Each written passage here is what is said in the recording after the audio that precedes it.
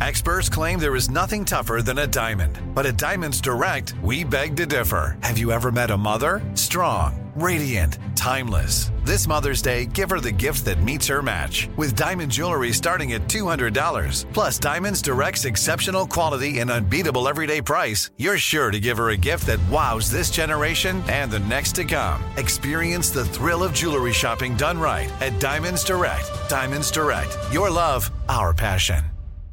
This is your moment, your time to shine, your comeback. You're ready for the next step in your career, and you want an education employers respect. So you're not just going back to school, you're coming back with Purdue Global.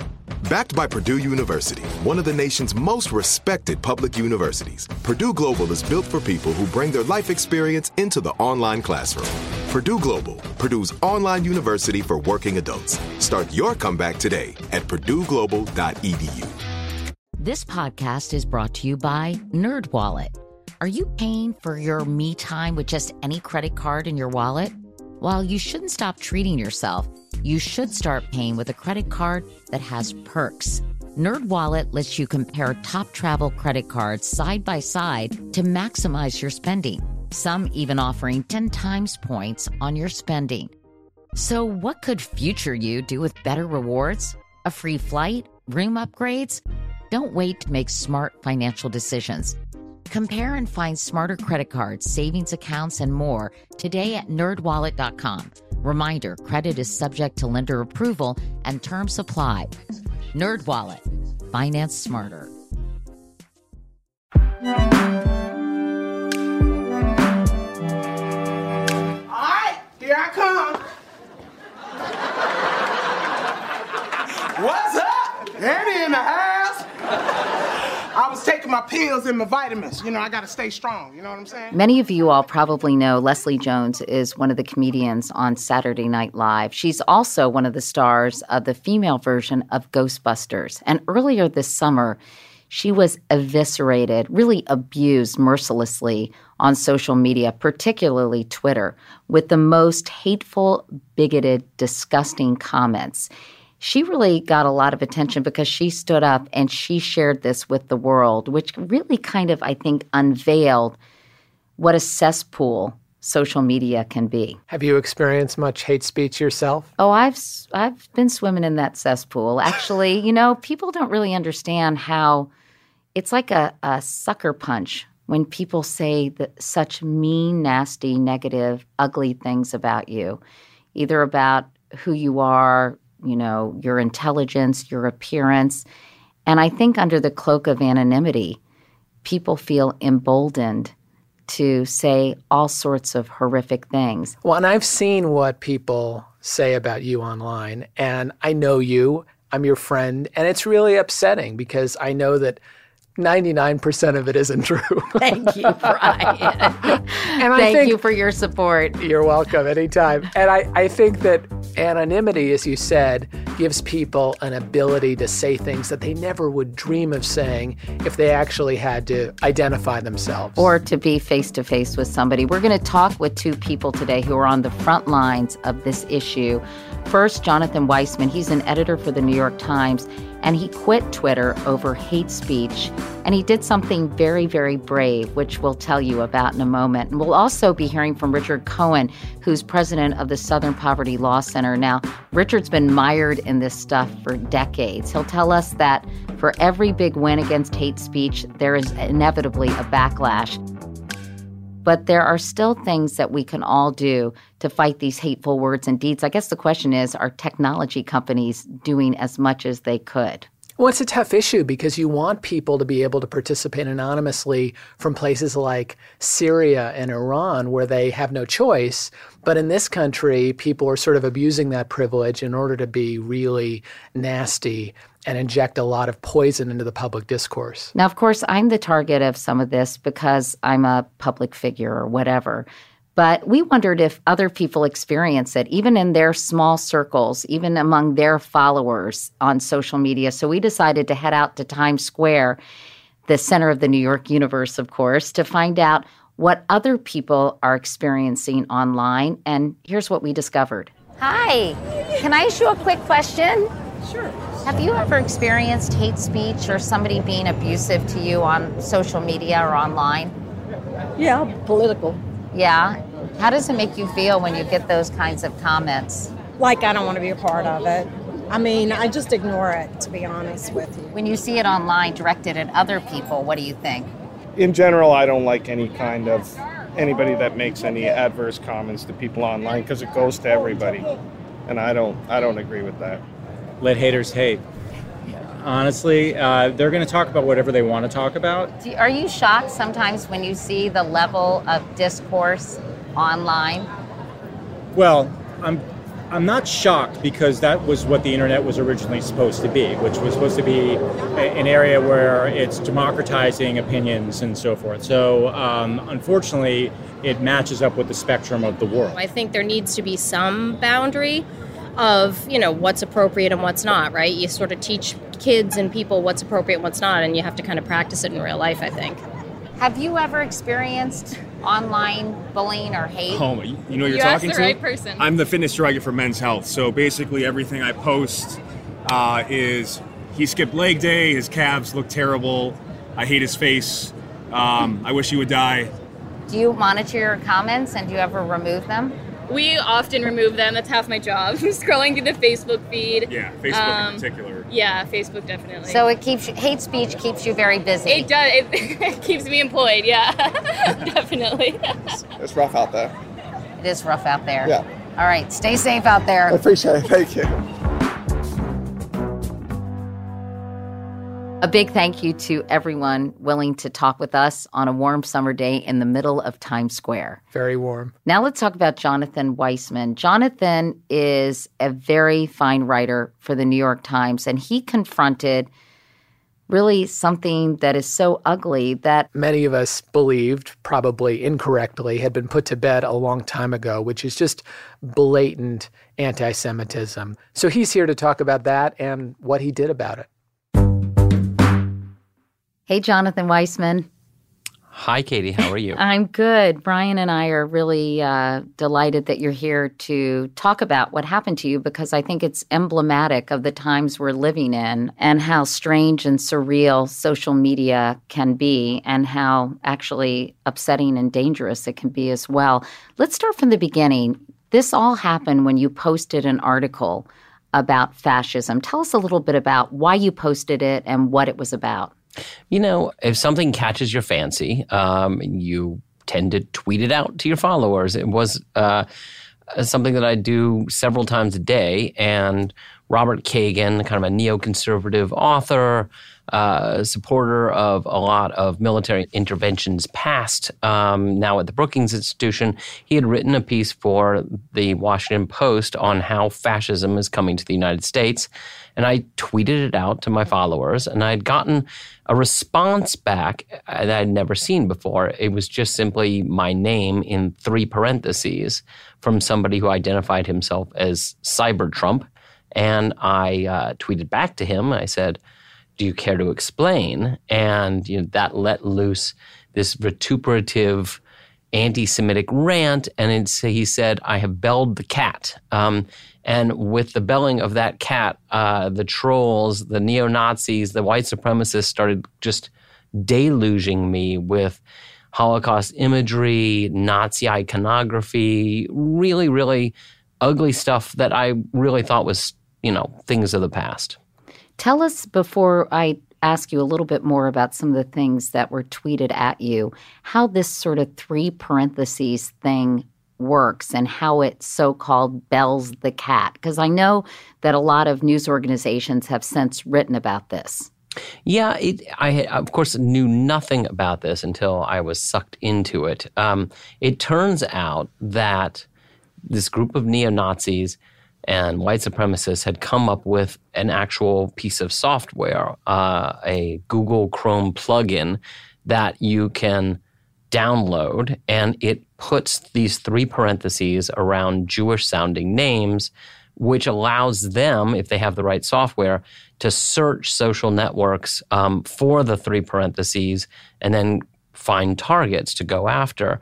Because oddly enough, most search engines don't look for things like parentheses and that kind of thing. They only look for numbers and letters and set things like the @ sign. So they had come up with an actual organized way to find and target certain people with Jewish-sounding names. That's just unbelievable to me. How long has this been going on, by the way? Because I know it was recently discovered, but was this a practice that had been in effect for years even? I don't think so. I think it's been several months, and I think the first targets were Jewish conservative writers and pundits, people like Bill Kristol, who had been targets of what they call the alt-right. And now it's moved to more mainstream journalists like myself. I understand that Google Chrome was made aware of this, and then they got rid of the software that enables this process. Is that right? That's right. It was labeled something very generic that you would never ever recognize as some kind of software targeted for anti-Semites. So they had no idea that it was there. And once they found out about it, they yanked it off. What did it feel like when you first got those tweets that showed things like dead bodies in the Holocaust and other neo-Nazi symbols?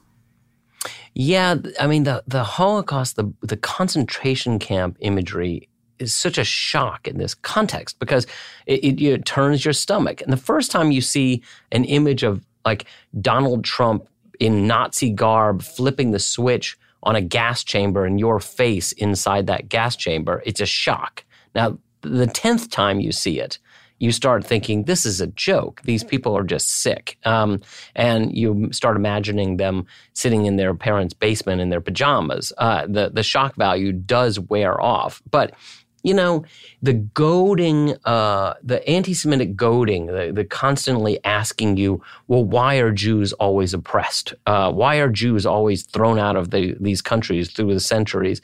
It's very, very frustrating. And Trump is kind of a funny hero for these neo-Nazis because he hasn't made, to my knowledge, any anti-Semitic comments. He, in fact, has a Jewish daughter and son-in-law. His daughter converted when she got married. Why do you think he's become so celebrated and protected by these people online? They, in his language on immigrants, they see a kindred spirit. They think that he's sending signals, that there's much more to it than he would like to say, but he can't say it because he's running for president. So Wolf Blitzer one time was talking to Donald Trump and brought up the anti-Semitic goading of journalists and asked him, what do you think about this? Will you repudiate that? And he basically said, I don't speak for my followers. I don't speak for all my voters. No, I think anti-Semitism is terrible. But he did not overtly repudiate them, did not say, I do not want your vote. I do not want your support. The way Ronald Reagan once did when the Klan had endorsed him. Jonathan, one interesting thing that you did was you didn't mute these people. You didn't block them from your account. You actually retweeted so all of your followers could see what they were saying to you. Why did you want to do that? Because if you just ignore them, it's hard for somebody to go onto your Twitter feed and see what you're seeing. If you retweet, then everybody who follows you sees it. At first, I would make little comments to make sure that nobody thought that I was, endorsing them by retweeting. Then I just started retweeting to create a record and to show anybody who wanted to see how ugly things were could just search for @JonathanWeissman and find all sorts of evidence right there. What was the reaction when you were retweeting? Because I was following your Twitter feed and I was looking at how some people were coming to your defense. Did you get much support from the journalistic community? I've gotten a ton of support. And when I decided to write about it, it was actually then there was another a reporter for Haaretz, one of the Israeli newspapers. He's the one that came up with the idea that we should all put those triple parentheses around our names to show that we're not cowed, to show that we're not afraid, but also to thwart the software. And I thought that was an amazing moment of solidarity because now, if you look on Twitter, you see a lot of people with these triple parentheses. So yes, I do feel supported, and I do feel like I have accomplished something. But you quit Twitter because you were upset with the reaction you got from the company. Tell us what transpired. Who did you call? What did they say? What were you hoping to achieve, and what didn't you get? So as you said, Katie, I wanted to create this trail of anti-Semitism so people could see what they were doing. And I thought, I'll leave all this stuff out there for a little while, but I'm kind of growing sick of this. So I started reporting the most vicious anti-Semitic tweets coming at me to Twitter because Twitter has something called the terms of service. When you sign on to Twitter, nobody ever reads them, but you click on something saying, okay, I understand the terms of service. And those terms of service say no harassment, no singling out people for ill treatment based on race, sexual orientation, religion, ethnic origin. You're vowing to follow Twitter's rules. So I started reporting them to Twitter, and at first, I would just get a little acknowledgement saying, we got your report. We're looking into it. We got your report. We're looking into it. Then one of the New York Times social media people, we have people who, were hired to look after our social media. She decided to take upon herself to put together a compendium of all the worst things that had come my way and send them in a package to Twitter. And then she got one of these notes back from Twitter saying, we've looked at what you've sent us and we see no violations of our terms of service. What? Which shocked me. Honestly? And then I remember her name is Ari. Ari sent me this and I sent her a little frowny face back saying, this is ridiculous. The next morning I woke up and there was somebody. I would have sent her something more than a frowny face, but you were very polite. I was much more angry at Twitter than I was by this point at the neo-Nazis because I'd kind of grown used to them. And I went onto Twitter. I said, this is a brief rant. And I said, I'm getting off Twitter because Twitter will not follow its own rules and will not police itself. And almost immediately, as soon as I did that, I started getting notes back saying, we've looked at this account and we've suspended it. We've looked at that account, we've suspended it. We've looked at some of the accounts and they said, we still don't see a violation of our terms of service. And I honestly, I went back and I could not figure out what criteria Twitter was using to decide that this guy's account is going to be suspended and this guy's account was fine. I honestly didn't see any difference between them. What about this argument, the conundrum that some of these social media outlets ostensibly find themselves in, Jonathan, with drawing the line between free speech and hate speech? It's a question that I've gone over in my own head for a long time now, the last few weeks. And my attitude at this point is, if Twitter wants to make an announcement saying we're doing away with our terms of service, we don't care. We can have a Wild West. We're going to have open free speech. Say what you want. If they did that, I'd probably sign back up. At least they were being honest. What I find offensive is that Twitter can wear the halo of a terms of service that says we don't put up with harassment, we don't put up with racism or anti-Semitism or homophobia. We don't put up with these things, but then don't do anything to police it. So they have to make a decision. They are either one thing or another, but they can't have it both ways. And the suspensions you talked about are meaningless because you're suspending the accounts, but not the people behind Absolutely. them. Those people can just set up additional hate-spewing accounts. So what do you think Twitter actually ought to do to fix this problem short of turning it into a Wild West? It is a conundrum. It is very hard to puzzle out. And a lot of people have said, well, who cares? They're just a bunch of trolls. And my answer is, you're right. Who cares? Why do I need Twitter? So my attitude was, why? If I'm offended by the way Twitter is policing itself, then I will just say goodbye to Twitter for a while. Did you hear from anyone like Jack Dorsey or any executives at Twitter after this whole brouhaha? Because I think it put them in a terrible light. I've been expecting to hear from somebody, and I haven't. They've really been remarkably quiescent about this whole thing. They don't seem to want to engage. What do you think this says about the state of our country? You know, I wonder, did these people always exist? Are we just now seeing them because they have a platform, they can express their views?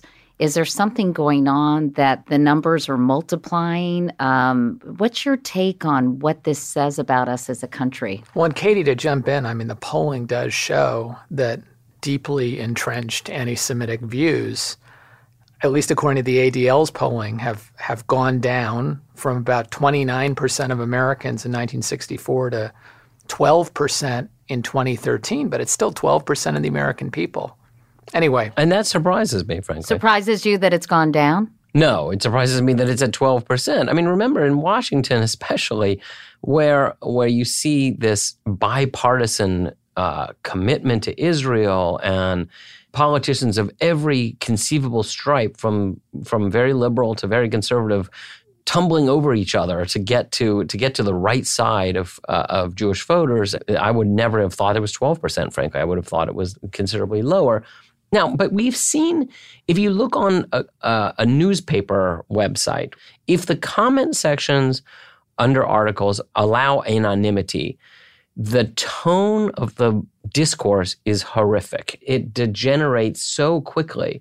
But if you have to use a real name, it stays at a certain level. It's like road rage. If you don't have an identity, I don't know. I guess it's as old as Lord of the Flies or older than that. But I do think that the tone of this presidential campaign and the tone set by Donald Trump have empowered people to bring out views that they used to only speak, in the privacy of their own home around the angry dinner table or something. I mean, people seem willing to speak in public the way they used to never. I mean, I get your point about Trump not being strong enough in condemning David Duke or anti-Semitic pronouncements, but are there elements of his campaign, of his platform, that you think are attracting white nationalists, anti-Semites, even though white supremacists and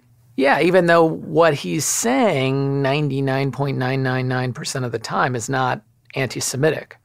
But I think if you call for a blanket ban on Muslim immigrants, if you call for a giant wall on the southern border, if you talk about Mexicans as rapists and thieves, I think you are sending a signal that exclusionary politics are now mainstream. Do you think that, I know that a number of newspapers have done away with the comment section, or they're monitoring them more carefully, because if you look at them, it is so depressing to see how the discourse quickly devolves into basically a verbal fistfight between respondents, and the kind of vitriol and nastiness that is so pervasive. Then I read the letters to the editor in the New York Times, and I think, wow, my faith in America has been restored, because people have different opinions, but they're all sort of thoughtful and well-written, and it's like they're two Americas. Well, it's, the Wall Street Journal did a great exercise where they created a blue Facebook and a red Facebook.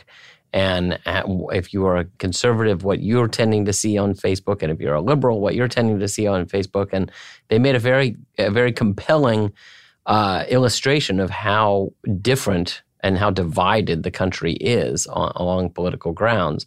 I mean, if you look on the New York Times comments now, they're curated. There are editors' picks, there are readers' picks.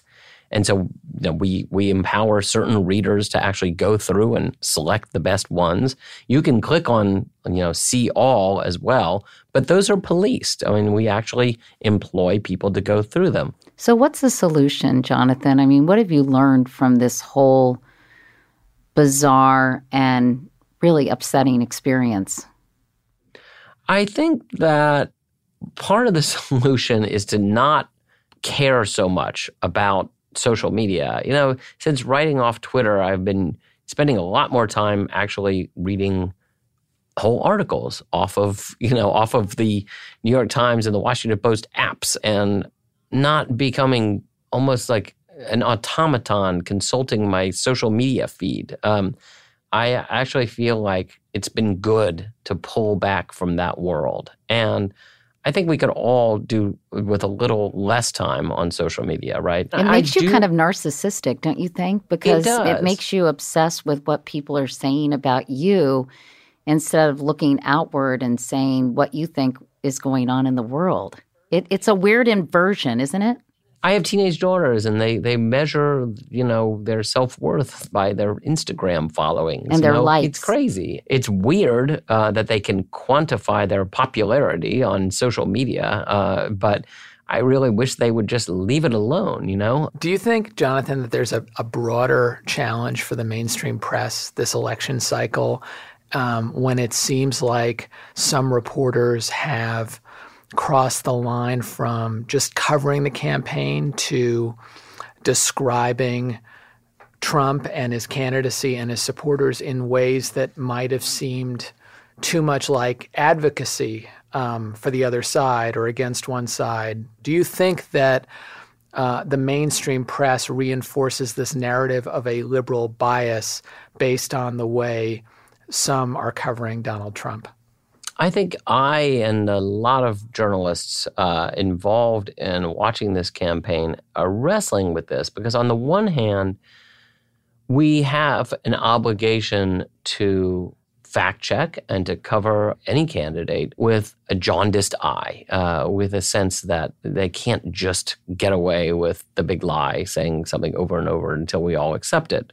It's our responsibility to point out when something is just factually inaccurate, untrue. I think that, famously the Huffington Post declared that they weren't going to cover Donald Trump as a true candidate. They were going to relegate him to the entertainment section. And I remember arguing at that point, we need to cover Donald Trump like we would cover any other candidate. We need to scrutinize his policy proposals. It's very difficult. I do think that reporters, I think in this campaign, are faced with a candidate that is unprecedented. That we have ways that we cover candidates. There's a rhythm of a campaign, but with Trump, much of that rhythm has just been thrown off because he's not running what most people would call a campaign. There's no yard signs. There is no advertising. How do we actually do have to rethink the way we cover a presidential campaign when the candidate himself is not behaving like a candidate. Not only not behaving like a candidate, but of course Walter Cronkite had that famous moment when he spoke out against the Vietnam War. When do you have a moral imperative to speak out against something that seems so contrary to the principles upon which this country was founded? It took Walter Cronkite a long time to get to that point, right? So I think that a lot of people might say that, a blanket ban on Muslim immigrants already crossed that line. But I think that you can point out where Trump or Clinton have gone through the lines of what is constitutional and what is democratic without necessarily denouncing them. One of the Times reporters, he's our Supreme Court reporter, wrote a story about all of the ways that Trump's proposals are anti-democratic and anti-constitutional. And in so doing, he spoke only to conservative constitutional scholars. He didn't speak to one liberal in the entire story. And that story was incredibly widely read. It was extremely successful in getting its message out. But I don't think anybody would read that as, a Walter Cronkite cri de coeur. It was just Adam Liptak going through the proposals and measuring them up against what we know to be what the tenets of the Bill of Rights. But of course, Lyndon Johnson said famously, if we lost Walter Cronkite, we've lost the war. And today, does any institution have sort of the moral heft to be able to say something and have it really affect public opinion? Because so far, it doesn't seem to. You know, I actually think it would have to be kind of a truth to power moment where a conservative came out against Trump. But then again, so many conservatives have some of I was going to say Bill Kristol, hello. No, I mean, that Robert Kagan story that came out and Max Boot. In fact, some of the most eloquent writing against Trumpism has come from conservatives. All those have done is show just how far apart the Republican power structure, the Republican intelligentsia is from so much of the Republican base. What we have seen is people that we used to routinely call up to get a sense of where are conservatives these days. We found out that they have no influence whatsoever. And I would argue it's not just the Republican base, it's this new base of populism that we've seen bubbling up throughout this campaign. What we learned in the rise of Donald Trump is that there is a whole new quadrant. It's the socially conservative, economically liberal voter, the person who feels like a white working class is besieged and they don't want special treatment going to gays and African Americans and Latinos, but they do want their Social Security and they do want their Medicare and they don't particularly want government to shrivel up and die. So it is the populist quadrant, the social conservative economic liberal that Donald Trump's candidacy has unearthed. Well, Make America Great Again is fundamentally a nostalgic, backward-looking sort of message. Let's take America back to when it was last great. And presumably that means when there were, when the demographics were different, when the economy was different. A friend of mine said when he sees that on a baseball hat, he sees Make America White Again. Well, when Donald Trump sat down with one of the Times' diplomatic reporters, foreign policy reporters, David Sanger, and David Sanger mentioned, so you would say that your policies are kind of America first. And he said, yes, yes. And now ever since then, that interview, he's been using the term America first. Never once has he Googled America first to understand the historic context. We still have no evidence that he understands Charles Lindbergh and the America First Committee that tried to keep the United States out of World War II. He seems to be ahistoric in his sloganeering, at least. Well, in a sense, that may be the most anti-Semitic thing he ever says. Exactly, it is. But I'm not sure if he has any idea the anti-Semitic undertones of America First. Well, fascinating conversation. Jonathan Weissman, I guess I won't see you on Twitter, but I'll see you on Facebook, right? That's right. I am on Facebook. Thanks so much for talking with us. It's upsetting, but a really important conversation. So thanks so much, Jonathan. Well, thank you for having me. So after we recorded this interview, we were surprised to see Jonathan Weissman start tweeting again. We asked him about his change of heart, and he told us that a recent piece about the Iran nuclear deal in the Wall Street Journal had him itching to communicate online with other journalists. And Facebook just wasn't doing the trick. He wrote to us that Twitter in Washington is much more of a conversation between journalists, and that was the audience he was seeking. His one tweet about the Iran deal got 186,000 impressions and reminded him that Twitter is still a powerful medium of communication. And also, to his surprise, he says that his Twitter bullies had nothing to say. He's tried to be more judicious in his use of Twitter, he told us, but he still hasn't heard anything from the higher-ups at Twitter about what he went through. Jonathan said Twitter can root out hate speech, but it chooses not to. Also, don't forget to pick up a copy of Jonathan Weissman's excellent novel, Number 4, Imperial Lane, which comes out in paperback in January. How big is this problem? Is it simply an isolated incident, a pack of anti-Semites getting a hold of one person on social media, or is it widespread? And what other kind of bigotry is being unleashed online? We're going to talk about that coming up.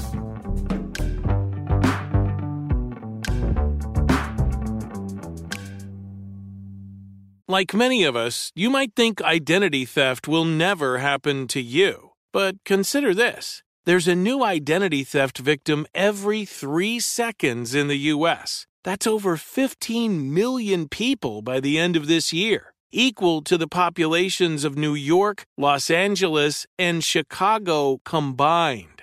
Even worse, identity theft victims often don't even know they're victims. That's why LifeLock Identity Theft Protection alerts you to identity threats, even the ones that don't show up on a credit report, like data breaches, fraudulent bank transactions, loan and credit card applications, and crimes committed in your name. If your identity is stolen, your own dedicated LifeLock U.S.-based restoration specialist will work to fix it.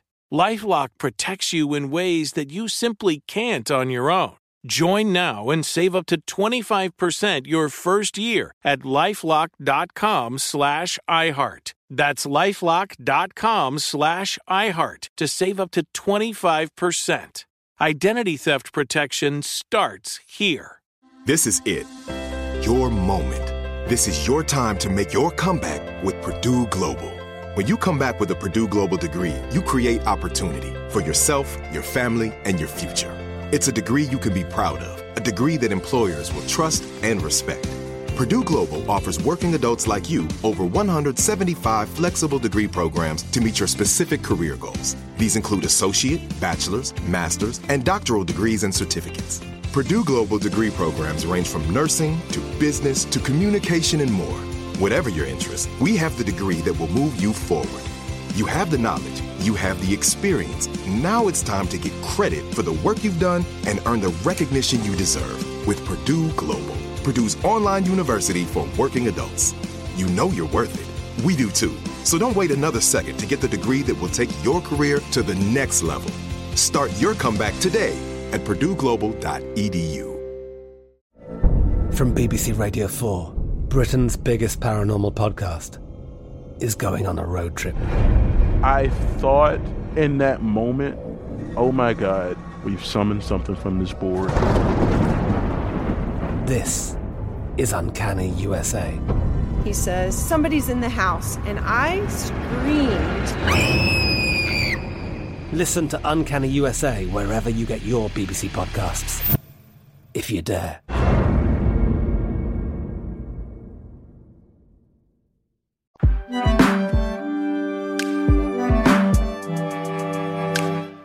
By the way, if anybody out there is wondering who this disembodied voice is, this guy named Brian Goldsmith, let me explain briefly. Brian and I have known each other for a very long time. Gosh, maybe 10 or 15 years, Brian? I started working for you in 2004 as a summer intern on the Today Show. Wow. Brian, by the way, is only 34 years old. But the reason why he's here is he's got one of the sharpest political minds I know. Plus, I happen to find him really amusing sometimes. You and 3 or 4 other people. Yeah. And so that's why he is my Ed McMahon. Can you do an Ed McMahon laugh?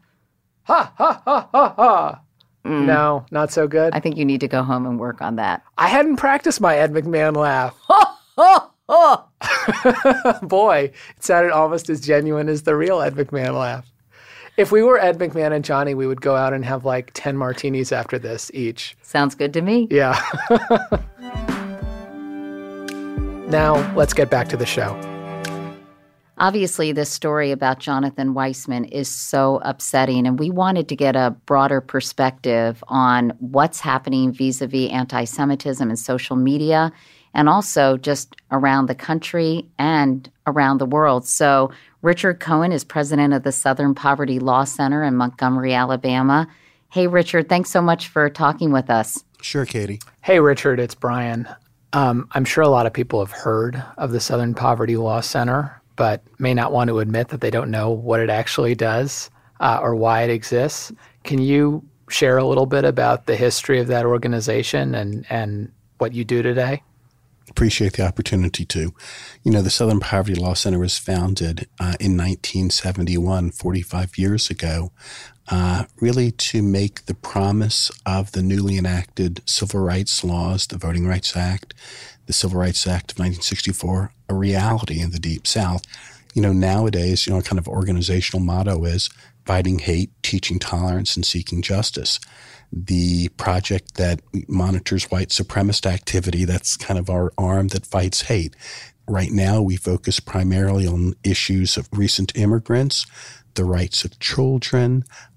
We have a lot of work trying to push back against the problems of mass incarceration, really the full gamut of civil rights issues.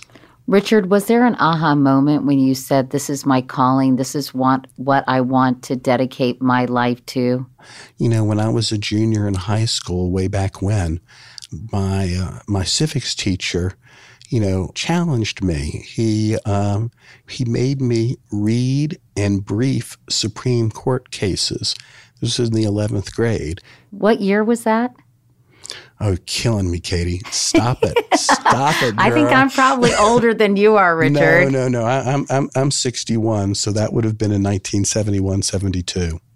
So really sort of a very tumultuous time in our nation's history. And I mentioned one other thing, too. The first convention that I watched was the 1968 convention. I was 13 years old.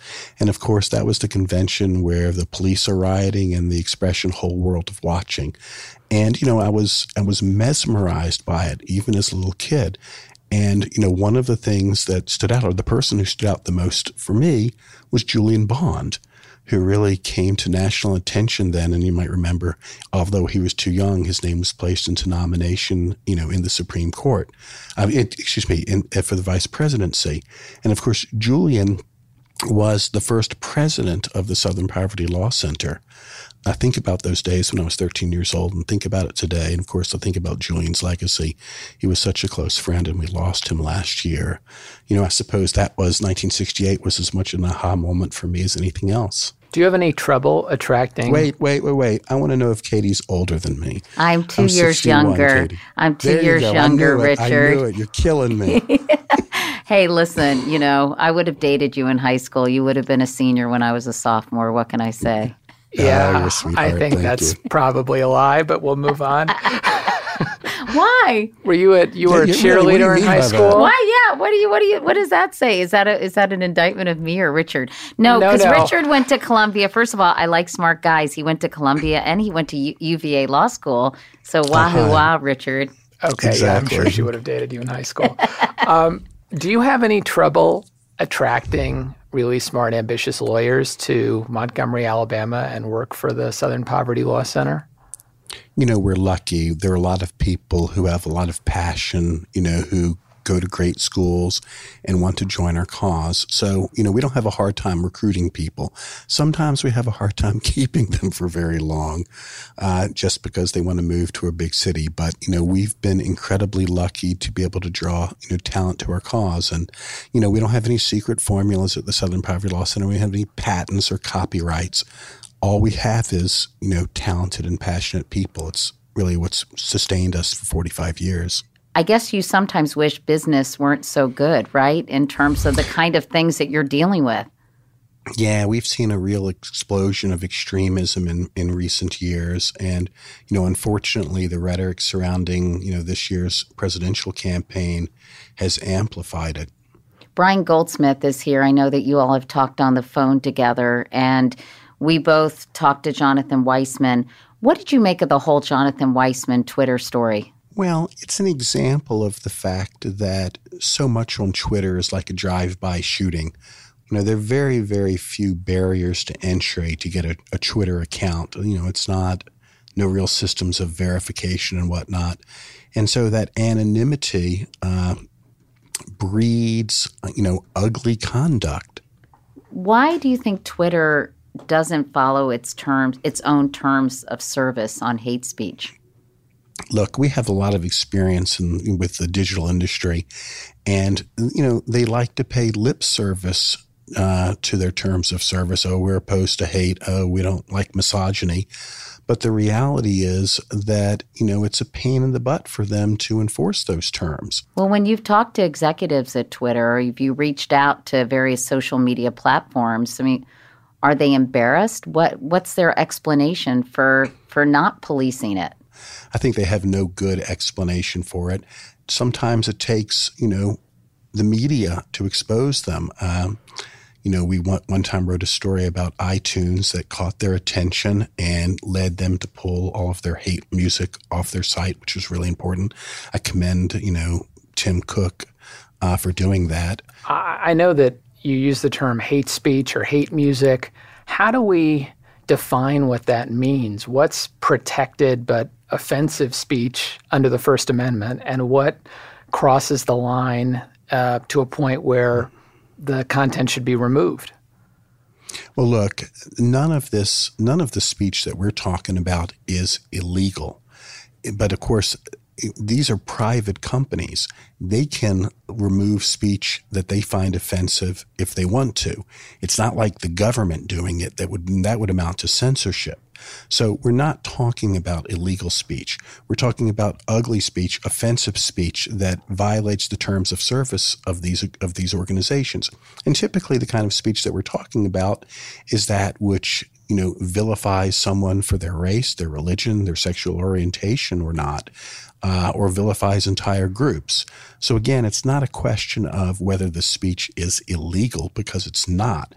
The question is it ugly enough to violate the terms of service of these private organizations? But it sounds like you are making some progress, that you are exposing some of this hateful behavior or speech or the use of these platforms to the companies that oversee them or own them, and they've been fairly responsive, except for Twitter?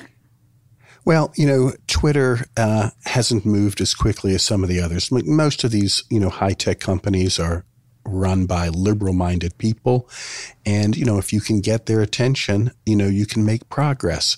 We've gone to the Silicon Valley and met with people from Google, from Amazon, from PayPal. And, we're making some progress there. But you got to get on their radar. These are big, giant companies. And, this is oftentimes not a high priority for them.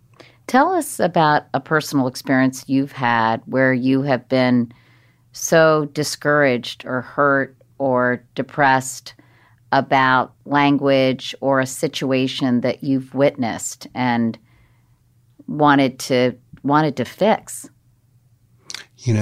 Katie, to be honest, with me sometimes it's a little bit like blood on the operating room floor. Sometimes I hear so much hate speech that I don't want to say I'm used to it, but I guess what I would say is nothing particularly shocks me at this point, unfortunately.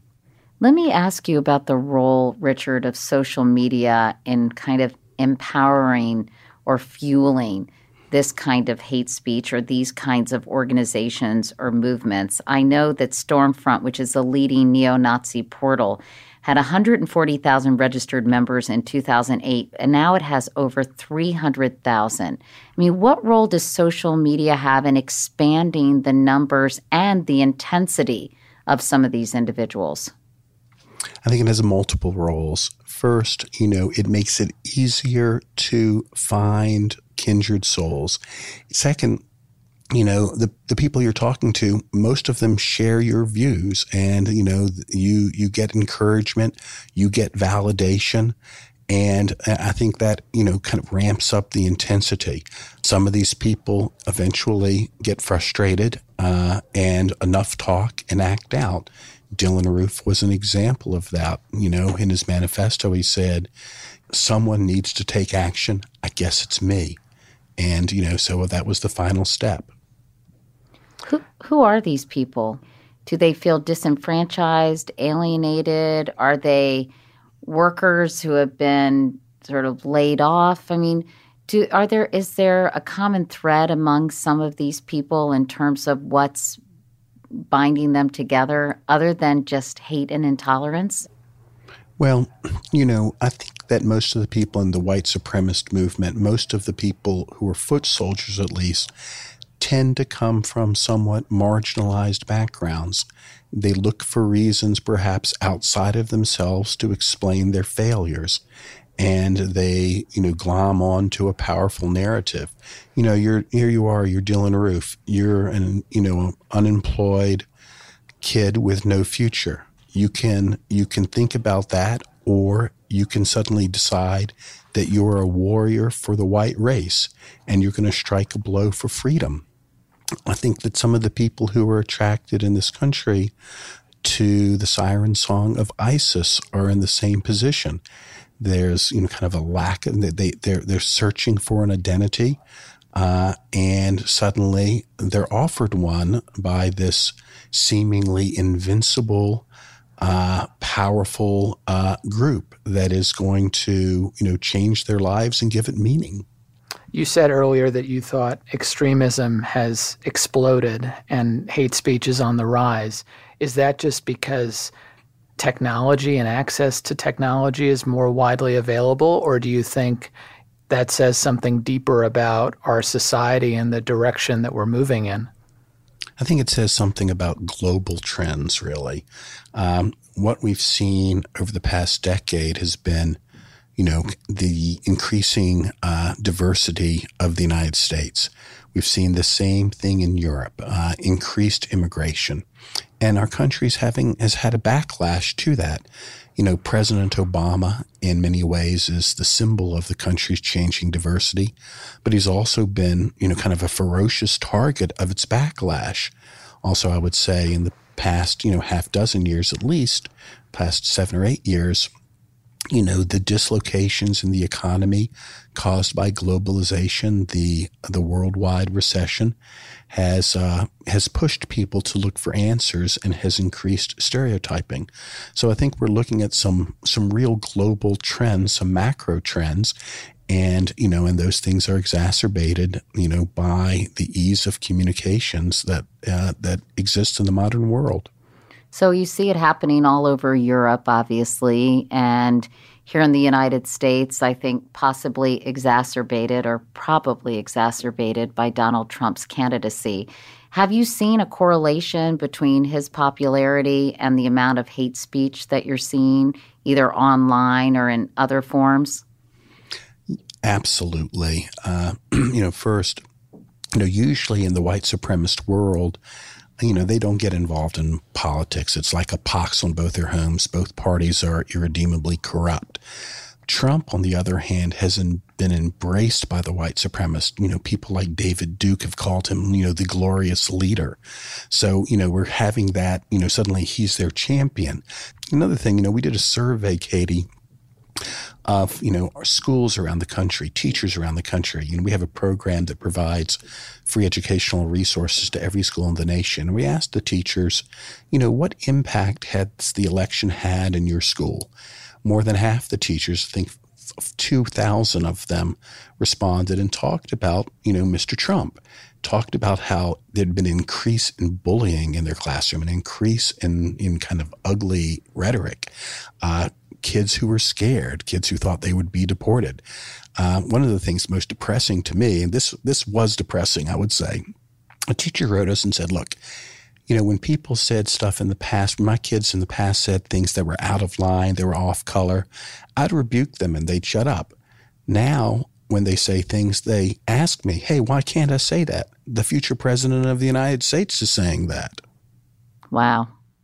When you told me sort of the raison d'etre of the Southern Poverty Law Center to make sure the Civil Rights Act, the Voting Rights Act were implemented and followed, I couldn't help but wonder, Richard, where we are now compared to back then. Because as you know, the Voting Rights Act has been rolled back in certain ways, and it seems like the race relations in this country are as fraught as ever. So when you look back at from 1971 to 2016 at the trajectory of these things, what do you come up with? Well, it's remarkable, frankly, how much progress the country has made since those days. And it's depressing also that we seem so often, especially in recent years, to be taking a giant step backwards. The fight for justice is one that every generation has to wage. It's nothing, it's not anything where people of goodwill can rest on their laurels. There are always new battles to fight, and there are always forces that are trying to hold us back. Let me ask you, you gave us some very depressing sort of statistics and trends. So what do you do about this? What do you do about the increase in hate speech? How do you counter it? I know that the State Department has a whole countering violent extremism department to try to come up with alternative narratives for people online. But how do you nip this in the bud?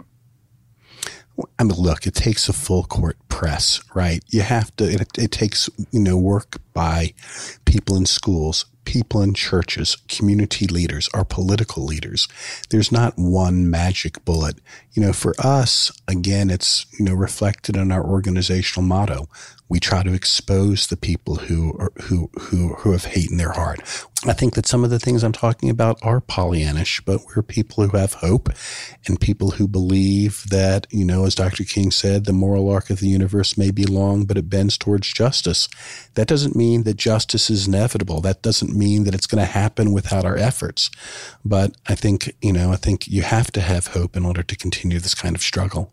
Richard Cohen, thanks so much for talking with us, and thank you for the great work that all of you do at the Southern Poverty Law Center. Thank you, Katie.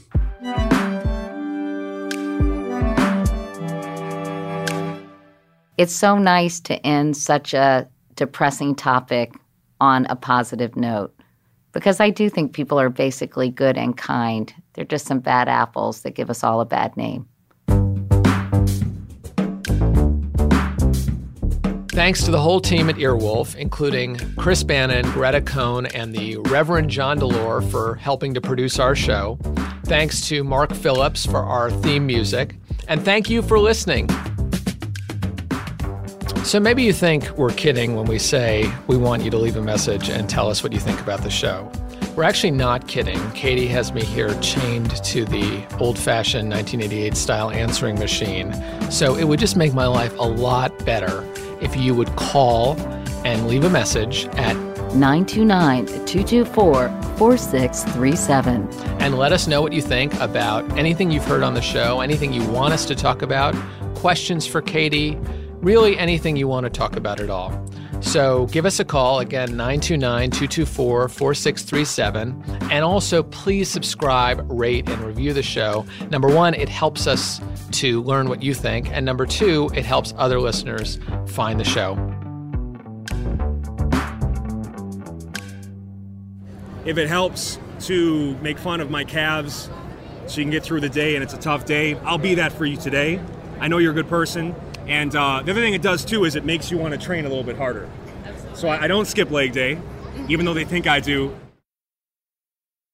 I'm Trayvon Free. I'm Mike Drucker. You are now in the room where it's happening. Where we geek out about the best musical of all time. Hamilton.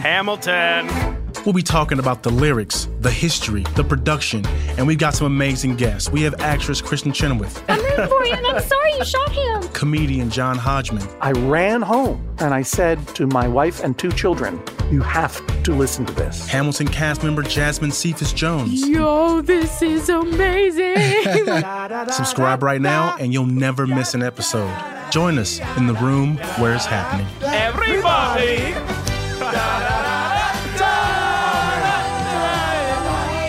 That's amazing.